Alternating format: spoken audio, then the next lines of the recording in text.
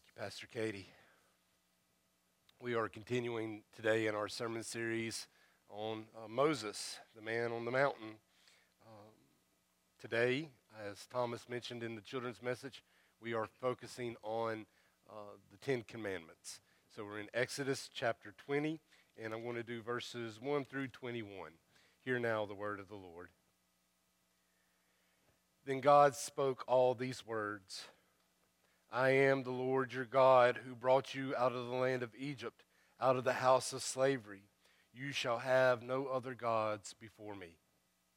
You shall not make for yourself an idol, whether in the form of anything that is in heaven above, or that is on the earth beneath, or that is in the water underneath the earth. You shall not bow down to them or worship them, for I, the Lord your God, am a jealous God, punishing children for the iniquity of parents to the third and fourth generation of those who reject me, but showing steadfast love to the thousandth generation of those who love me and keep my commandments.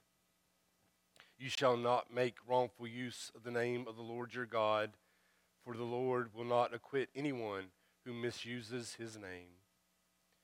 Remember the Sabbath day and keep it holy. 6 days you shall labor and do all your work, but the seventh day is a Sabbath to me, the Lord your God. You shall not do any work. You, your son or daughter, your male or female slave, your livestock, or the resident alien in your town. For in 6 days the Lord made heaven and earth, the sea, and all that is in them, but rested on the seventh day.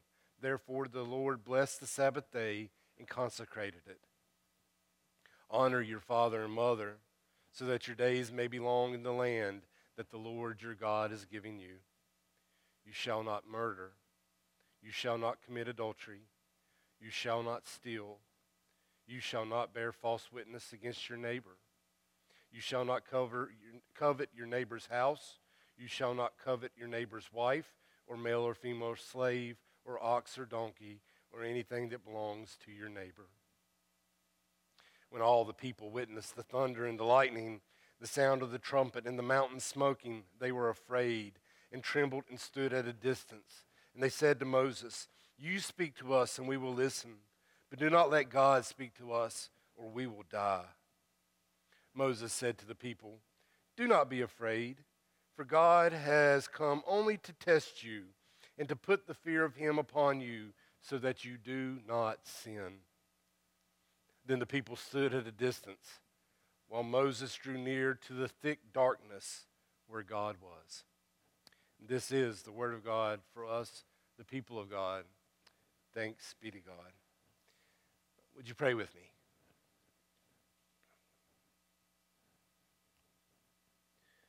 God, whatever it is that we need to hear in this moment individually and collectively, we pray that we're able to hear it.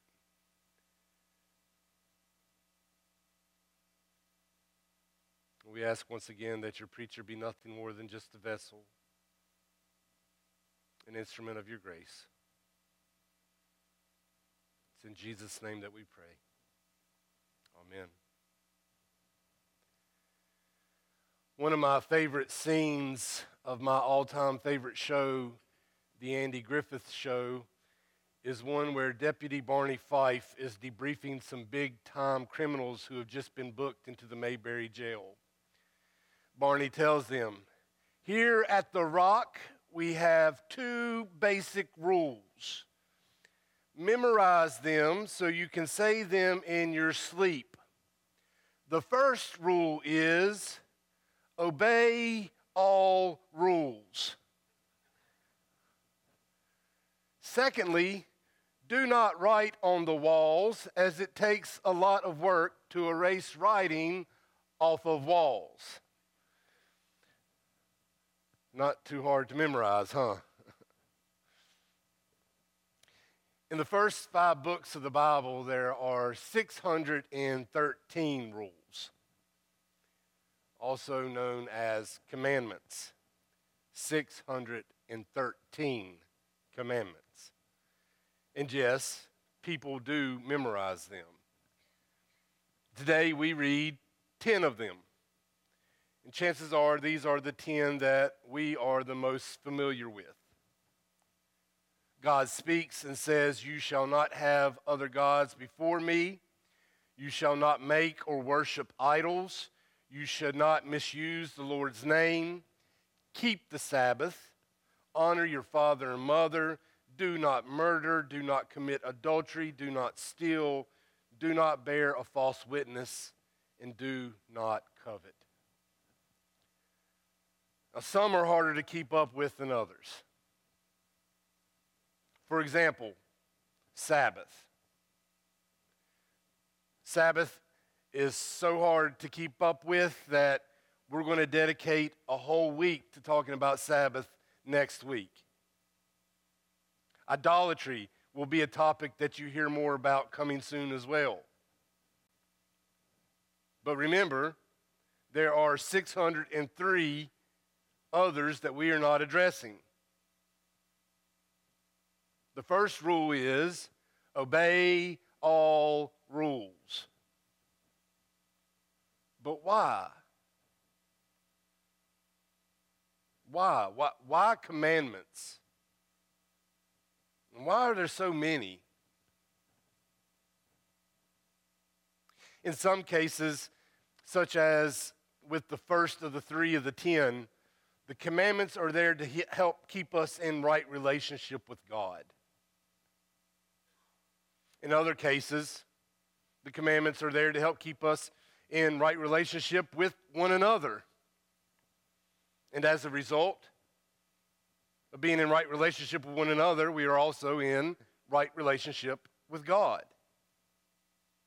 Commandments, rules are provided to place limitations on our lives to help keep us in right relationships, to help keep our relationships holy and whole.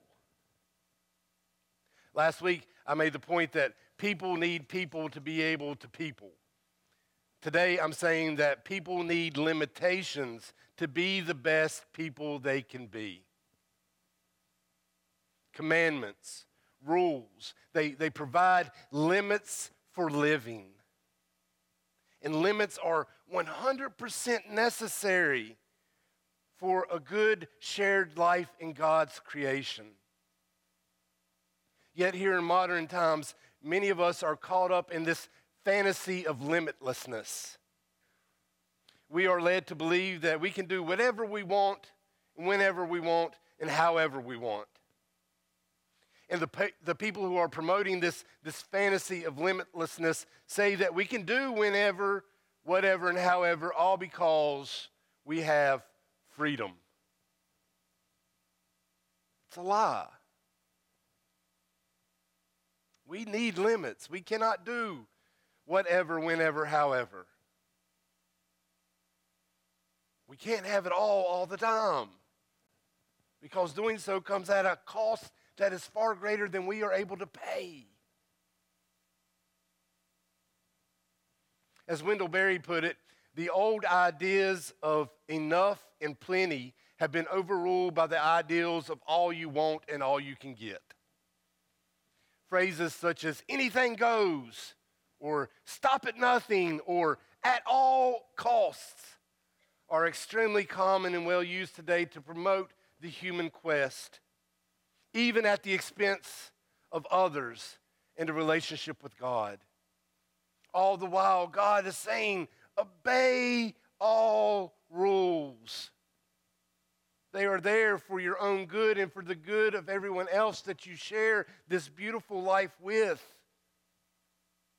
Friends, it cannot be stated enough. The limits are the limits to help us stay in right relationship with each other and with God.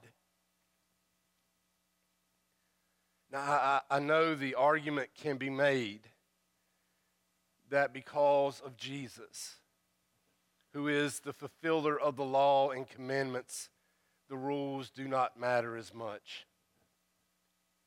But to make such a claim, however, is to suggest that God is a dealer of cheap grace. Grace is not cheap. Grace is costly, to the point of a cross, costly.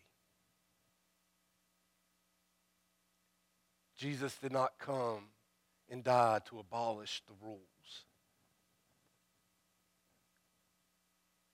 Just because Jesus died and thus our sins are forgiven, we are not given a free pass to break all or any of the rules. And if you are a stern believer in following rules, I know it can get to be a lot of pressure. Especially that when you consider that many of the commandments are given to us by God in a way that says, if you do this or that, then that's sin. It's sin.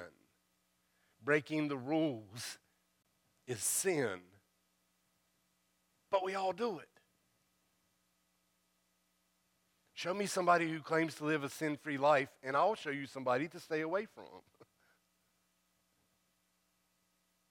In the beginning, Adam and Eve had the ability not to sin. After their fall, humans could not help but to sin. But because of Christ, we now have the ability not to sin, but we still do. And it is not until Christ comes back that we will be unable to sin. But in the meantime, there's a lot of pressure to try and pull off staying within the rules and staying sin-free. We have idols everywhere. We're bowing down to these idols all the time.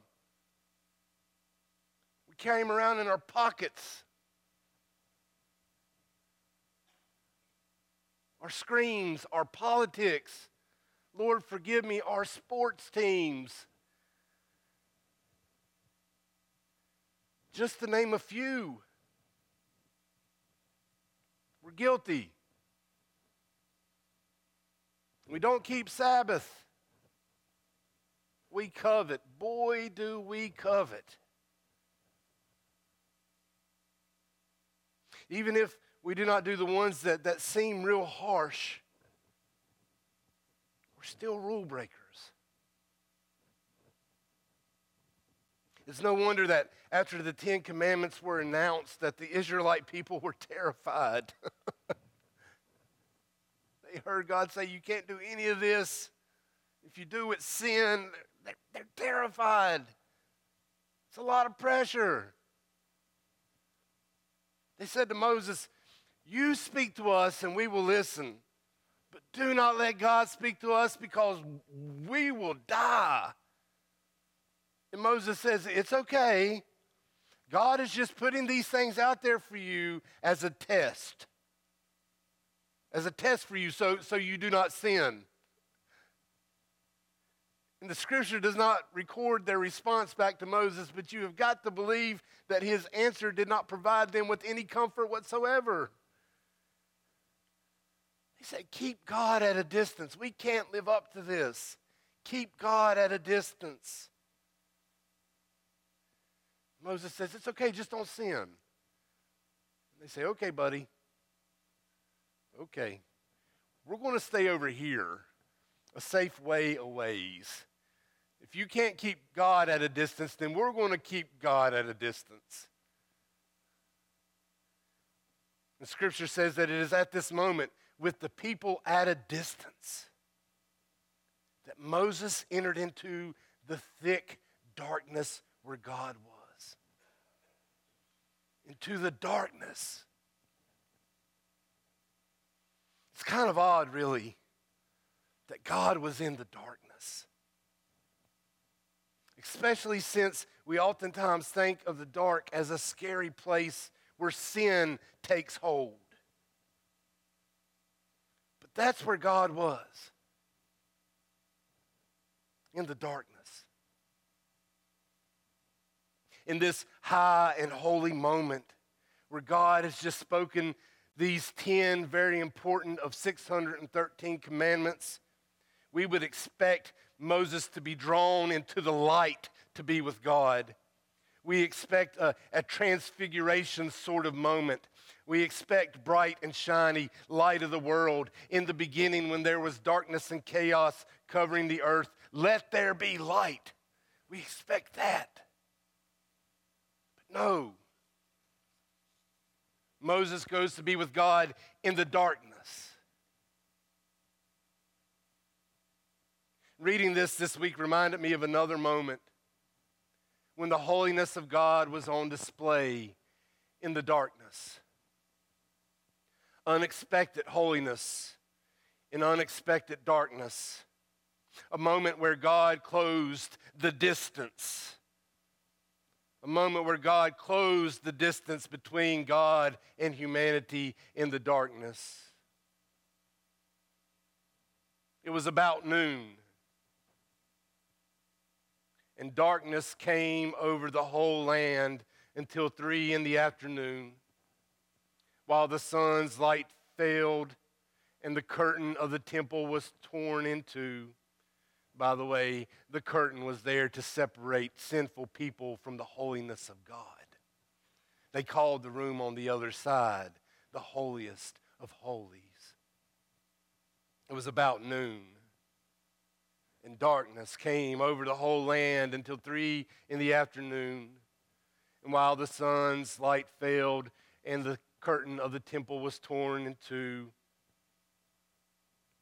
and Jesus, crying with a loud voice, said, "Father, into your hands I commend my spirit." And having said this, there in the darkness, he breathed his last.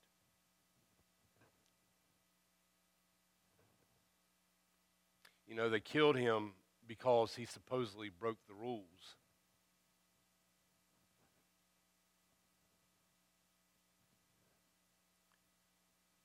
But it is in the darkness that sin was blacked out. And as a result, holiness is here. In the light and in the dark, holiness is here. For God so loved the world, we should always strive to obey God's rules. We should always strive to sin less because God so loved the world. Put down the idols. Worship God only. What you have is enough. Stay within the lines and the limitations. God did things for you that you would never be able to do for yourself, and it is for your good. For it is God, the holiest of holy, who suffered so that we too can be holy like him, so that we can be in the presence of God, not off at a distance, but in the presence of God, now and forever. Thanks be to God. Let us pray.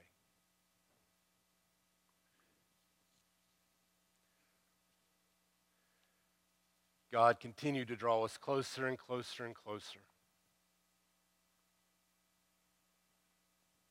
Help us to lead lives of holiness so that we can be more like you and closer still.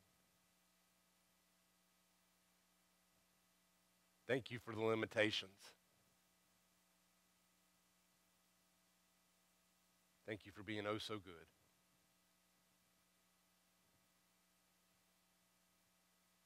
It's in the name of the crucified one that we pray. And all God's people say,